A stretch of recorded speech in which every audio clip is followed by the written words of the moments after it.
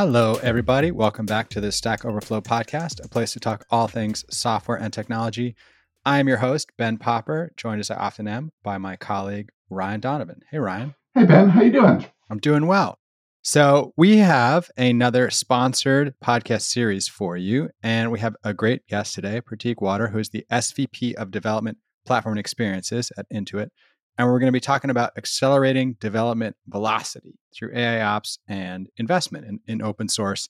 Ryan, I know this topic is near and dear to our heart. We published a great post on our own blog from one of our engineers, how to balance developer velocity with burnout.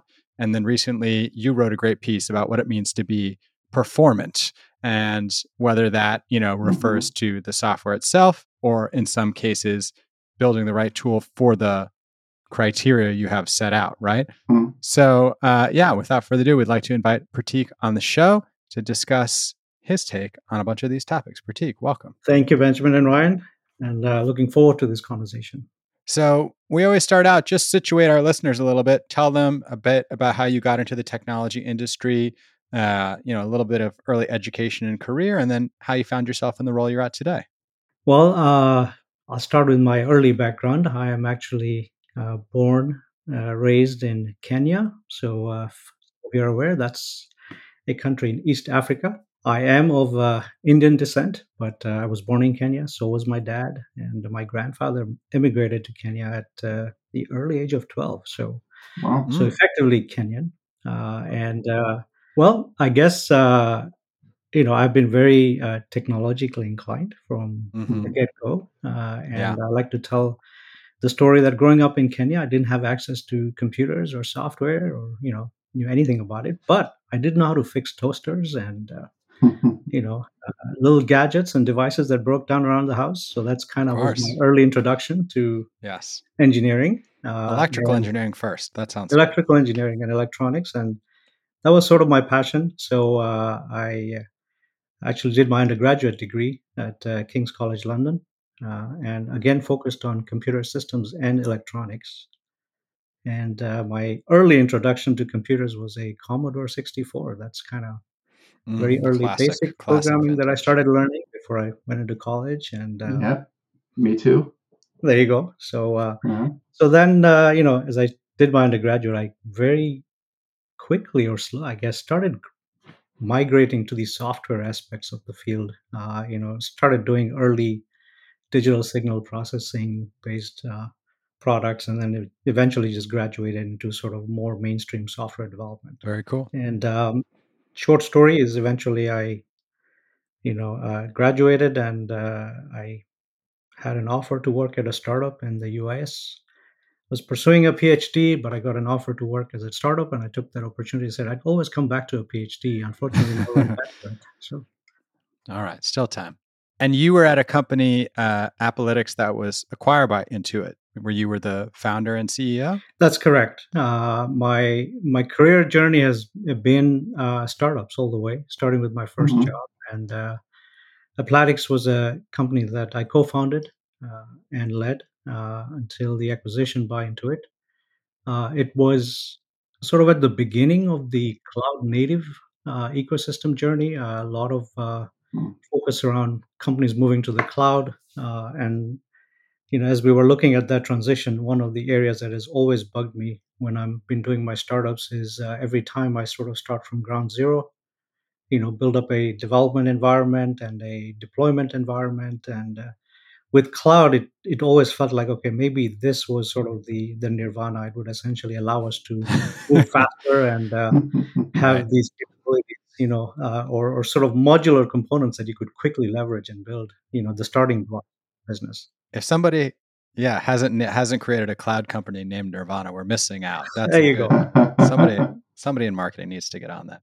So the company was acquired, and you moved inside of Intuit. And did you immediately move to the role you're in now, or was there an evolution that brought you there? I think it's an evolution. I was initially, the company was acquired because Intuit was at sort of the early phase of transitioning from sort of a data center centric company to essentially moving to more of a modern cloud native environment, moving into the cloud. And so, the the expertise that was needed was really a systems background that would essentially allow us to move the company into the cloud. So that's kind of where we started and focused on. And the last 5 years that I've been here, we've essentially transitioned the entire company onto the cloud. We've closed our data centers. We've built a modern development environment and a SaaS, environment that is essentially cloud native. And when I say cloud native, it's using the foundational blocks like Kubernetes and containers and high level Mhm. of AI and data based approaches. Hmm. So, and about Mhm. 3 years ago, I think we declared a vision to actually build a platform to essentially transition into a platform, into an AI driven expert platform. And so Hmm. with that vision, we had the foundational blocks that we have been working towards, as becoming cloud native, becoming more capability oriented, more microservices oriented, and it sort of gave us a good foundation to essentially start building, the platform. Mhm. So the platform, this is for external customers, or is this for your internal developers? It's both, and it's very interesting to think about it this way because when we talk about an AI driven, expert platform, Mhm. the thing that immediately jumps to mind is our customer facing products, right? Right. Whether it's the tax side or it's the small business side of the house. How do we enable these customers, right? Our founding tenet has always been that we want our customers, we essentially to save more or to have more money in their pockets, to work less, and to Mhm. really have the confidence in their financial identity, right? So with those three things, the focus has been around all the data that we have in these products. How do we leverage the data to actually make the lives of our customers easy? And that's always been the focus, right, as we started it. But very quickly, we realized that our internal systems and capabilities that we're building to power these products also Mhm. had the same requirements, right? So, for example, when we talk about our observability platform, which is geared to very quickly detect any issues that happen in our products, we quickly found that we needed a way to capture all of the data, the operational data that was going into the system, and then essentially build and train models to drive anomaly detection, for example. So the same Mhm. techniques that we were using externally are also being used internally. Interesting. Yeah, Mhm. Ryan and I have had a number of guests on the show recently to discuss things in this area. Those are Mhm. mostly observability vendors. Was there a reason that you decided to build that stuff internally? Or when you say build it, do you mean relying a bit on a mix of internal tooling and external vendors? It's always a mix, right? But Mhm. as part of our cloud journey, one of the tenets that we set out for ourselves is that a lot of innovation happens in the open source world. And Mhm. our idea was, how do we capture that innovation? How do we actually leverage that, contribute that back, but then bring it in, right? Hmm. So, Mhm. we have very much focused our efforts on enabling the community at large to build some of these solutions, and then, of course, combine that with best of class vendor solutions that are available, so that we have a hybrid approach that we do. So part of your purview is developer experience at Intuit, correct? Yeah. That's correct. Yeah. So it's you have I think like 7,000 developers. What is your day to day there with that number of developers, and how are you working with them to improve their experience? Yeah, yes, there are over 7,000 developers, and as I said, the platform that we have built is utilized by all of the developers at Intuit. Now, it covers a gamut from if you start with the core compute and storage and networking arena, going all the way to things like observability, anomaly detection, our UX fabric, which powers all of the user experiences that our customers face. So all of those things actually culminate into our what we call our development portal. So we have one development Mm. portal that every developer at Intuit is familiar with, and it provides them with all the basic tools that they would need to create these experiences, whether they want to create a web app or a library or a mobile app or a microservice, for example.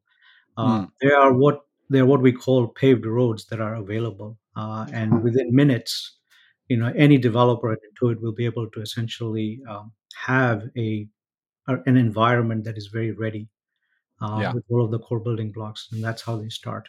So Mhm. the day-to-day job is really making sure that that core platform is operating and Yeah. available for all our developers. It's really interesting to hear you say that. We spoke with some of your colleagues on the design system side, and they had similar ideas about empowering developers by making sure that they could easily access what they needed to in terms of, these are the totems of the brand. These are, what we think about design, but you can then go off with these guideposts and build something of your own. And then it will be easy to bring it back sort of into the centerfold and use it, even if you're in a very different division, and I'm sure there's lots of different parts across Intuit. Ryan and I also had an interesting conversation recently with the folks at Spotify who had built this developer portal, and they would go out and they'd be demoing something, and all everybody wanted to know about was the developer portal tool in the background. So they Mhm. eventually open sourced that. Seems Yeah. like it's a really integral part at a large organization, especially one that's fast growing, to empower developers is to have a developer portal where they can go and find the tools they need, and like you said, the paved roads that show them how they can travel, from the tools to the building to the finished product. Yeah, and it also enables. I mean, and by the way, we've worked extensively with the Spotify team because it's the portals are very similar, except Mm, Mhm. there's a lot that goes on into building these portals. So yeah. and but the common theme though is how do you enable your developers to quickly do what they need to do without getting Mhm. encumbered with all of the bits and pieces that are not directly in their line of sight, right? So it's things like security, for example. I mean, it's one of those areas where Intuit is heavily focused on. Our Of products course. need to be very secure, but training 7,000 developers to be well versed in every facet of security is almost impossible. So how do you essentially, build these capabilities so that they don't have to think about the basic, issues surrounding security, but they're just available to them as they build their products? Right. So the developer portal thing, I'd worked at Grubhub and was trying to solve a lot of those issues. What other things do you have going on to kind of help with the developer velocity and happiness and make sure that, you know, these huge teams are getting things done the way that they need to? I think developer velocity is, we don't call it developer velocity. Let me emphasize that we actually call it Sure. development velocity. So, and there's a big discussion, because every time I've talked to Mm, companies and teams, when we start focusing on developer velocity, then you quickly get into, how do you make your developers more performant or productive versus really how do you make right. your overall development cycle more productive. So when you start thinking about that, then you really have to look at all the different aspects of product development, right? And it starts with, do you have the right design, product management, product development functions? Do you have the right tooling? But also, are you measuring the right outcomes, right? So Right. Hmm. Intuit, when we talk about development velocity, we fundamentally started with all we care about is ultimately what gets shipped to our customers. We don't care about lines of code or story cycles, or we care about what eventually gets shipped to your customer. And when you start with that basis, you then have a very very common and aligned goal across the companies, right, and the groups, right. So starting with all of our software assets, whether it's a library or a mobile app, we essentially measure the same thing. Whether it's an AI model, same thing. What does it take for you to actually get this into production? And how fast are you getting it into production? What's your frequency of getting it or released into production? So when you start there, then it becomes a lot easier. And then we really start tracking back from there and saying, okay, what are the things that are preventing you from moving faster? Mm, And having a centralized portal like the development portal where every software asset is available, cataloged. We're tracking it. All of that data is moving into an operational data lake. Then we have the right units of measurement and really starting to look at things the right way. Very cool. Mhm. So we've chatted a little bit now about, how you prioritize productivity, but, balance that with developer happiness and how you think about productivity in a more holistic way. You mentioned the developer portal being a key to that. What role does AI play in helping to achieve, some of the same goals we're discussing here? Yeah. So our AI strategy is, I think it's sort of unique in two ways, right? So, everyone talks about AI, right? Everyone has, most likely a data lake where they're capturing the data, they're running models, they're training models against the data and generating insights, right? What we've done differently is that we have essentially combined our AI approach with also our people approach, right? So Mhm. we not only invest in the data, the AI and the models, right? But we're trying to blend, the digital and the human aspects of this, right? We are, like, for example, our financial experts. So when you are looking at TurboTax and you're trying to file your taxes, yes, the system is actually giving you a lot of insights based on the data that we have available, right? But as start looking at this and you have an issue, then we can actually combine it with human expertise that can actually help you, looking at those insights. So that hybrid approach is a little different, and that's sort of the foundation of our AI, driven expert platform, right? But it's interesting to hear you say, hey, we can, prompt you. Maybe you want to try this deduction. Maybe you could, look into this option, but then have a human available. It reminds me a lot of a startup we interviewed recently. Do not pay, translating between legalese and things regular people can understand. That's a great application sometimes of AI to have kind of like a decision tree, a language tree to walk you through making what would otherwise be decisions that to you are very complicated or a bit obtuse. Yeah, and it goes back to the, like we talked about the platform, right? Like, how do you enable your developers to actually make use of these very easily, right? So when Mm, you build the right platform, then the the the developers actually do not have to worry about being experts in the AI domain, but they can mm. actually utilize the platform for what they need very quickly to generate the insights that they need, right? So I think that really helps, right? Is building the right platform to actually enable, you can't have 7,000, AI experts in the company, but each of It would them be expensive. actually, It would be very but each of expensive. them does have a lot of insights in the particular domain that they're working in.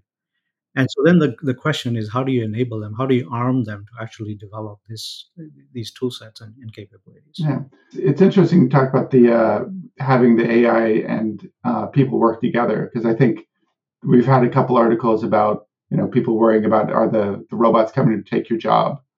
Um, so can you talk a little bit about how they're working together and what they're actually doing to make things better? I think, so first of all, getting, the that whole notion, again, blending it with, the human expertise. I think we underrate the human expertise that comes in. AI models can Mm, help you, generate insights. Uh, but how do you use those insights to actually, make sure that you're getting the right results? There is still a mhm, human element to this, right? So when we, for example, developed our expert platform, the whole goal was really to arm our experts, right? Whether they are, then they're usually not Intuit, direct Intuit employees, but they're at the forefront of adopting these AI tools and providing invaluable feedback, back to us, because as they're working with the customer, they're helping us train the best AI models possible. So right. that data coming back as they're working with customers is so critical. And that's what people forget, that once you create an AI model, you have to train it. And training it doesn't just mean giving it more data. Actually, you need to figure out what's the best feedback that you're getting, and then essentially feeding that into the system as well, right? Right. Yeah. I mean, there's definitely reinforcement learning there in both directions, like you said. Is it looking to the data and finding the best solutions? But then when it's implemented, which is equally interesting to the user, do they have a positive outcome? So you got to measure it on both sides and tweak the model that way.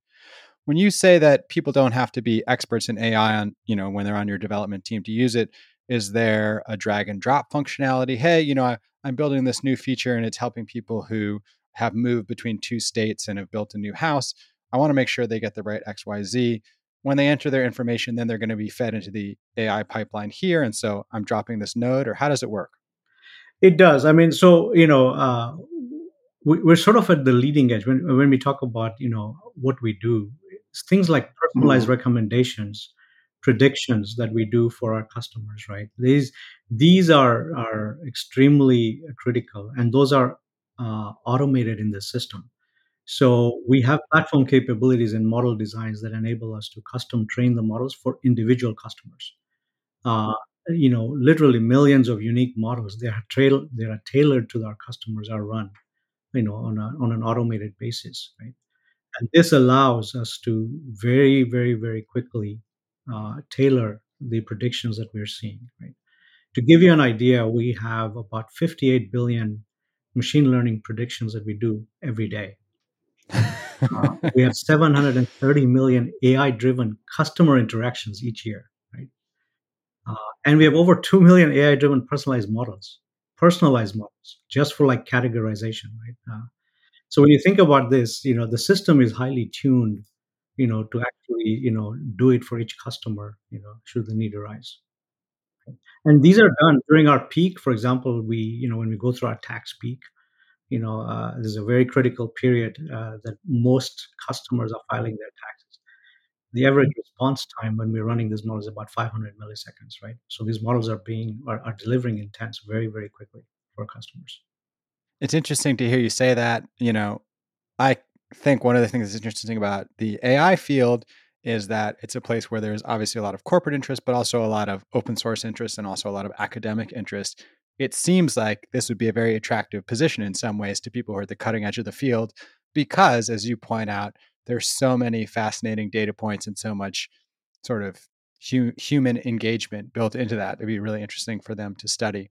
What are you excited about? Like when you look to the future, when you think about the roadmap, I know you're not going to give away any secrets, but when you think about, the future of what, you're going to be doing for the next year or two, whether that's helping your developers be more productive or tapping into some of what's cutting edge in AI, what are you getting excited about? Yeah, I think for me, what's exciting is actually the innovation that I'm beginning to see in this space, right? So everyone does AI, everyone talks about AI. What we're missing, actually, when I think back to my journey, starting on the whole cloud ecosystem, the cloud native foundation, uh, I'm actually seeing a very similar journey beginning in the AI space, right? So the open source infrastructure that is being built for AI, for data, is what gets me excited right now. I see almost that same kind of transition happening as like containers and Kubernetes brought to sort of the cloud native ecosystem. For example, we have an open source project that we contributed to the CNCF. It's called Argo.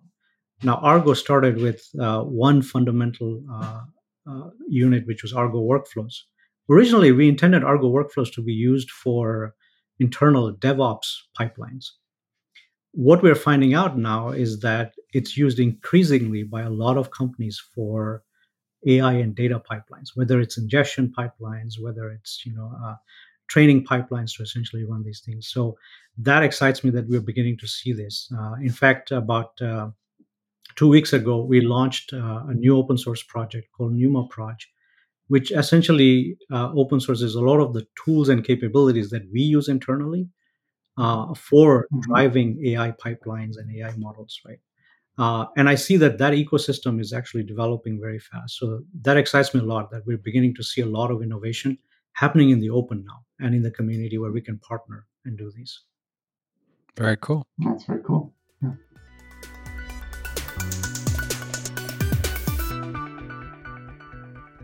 All right, everybody, it is that time of the show. I want to shout out a community member who came on Stack Overflow and helped save some knowledge from the dustbin of history.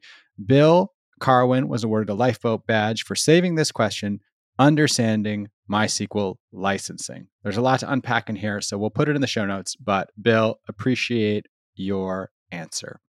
I am Ben Popper. I am the director of content here at Stack Overflow. You can always find me on Twitter at Ben Popper.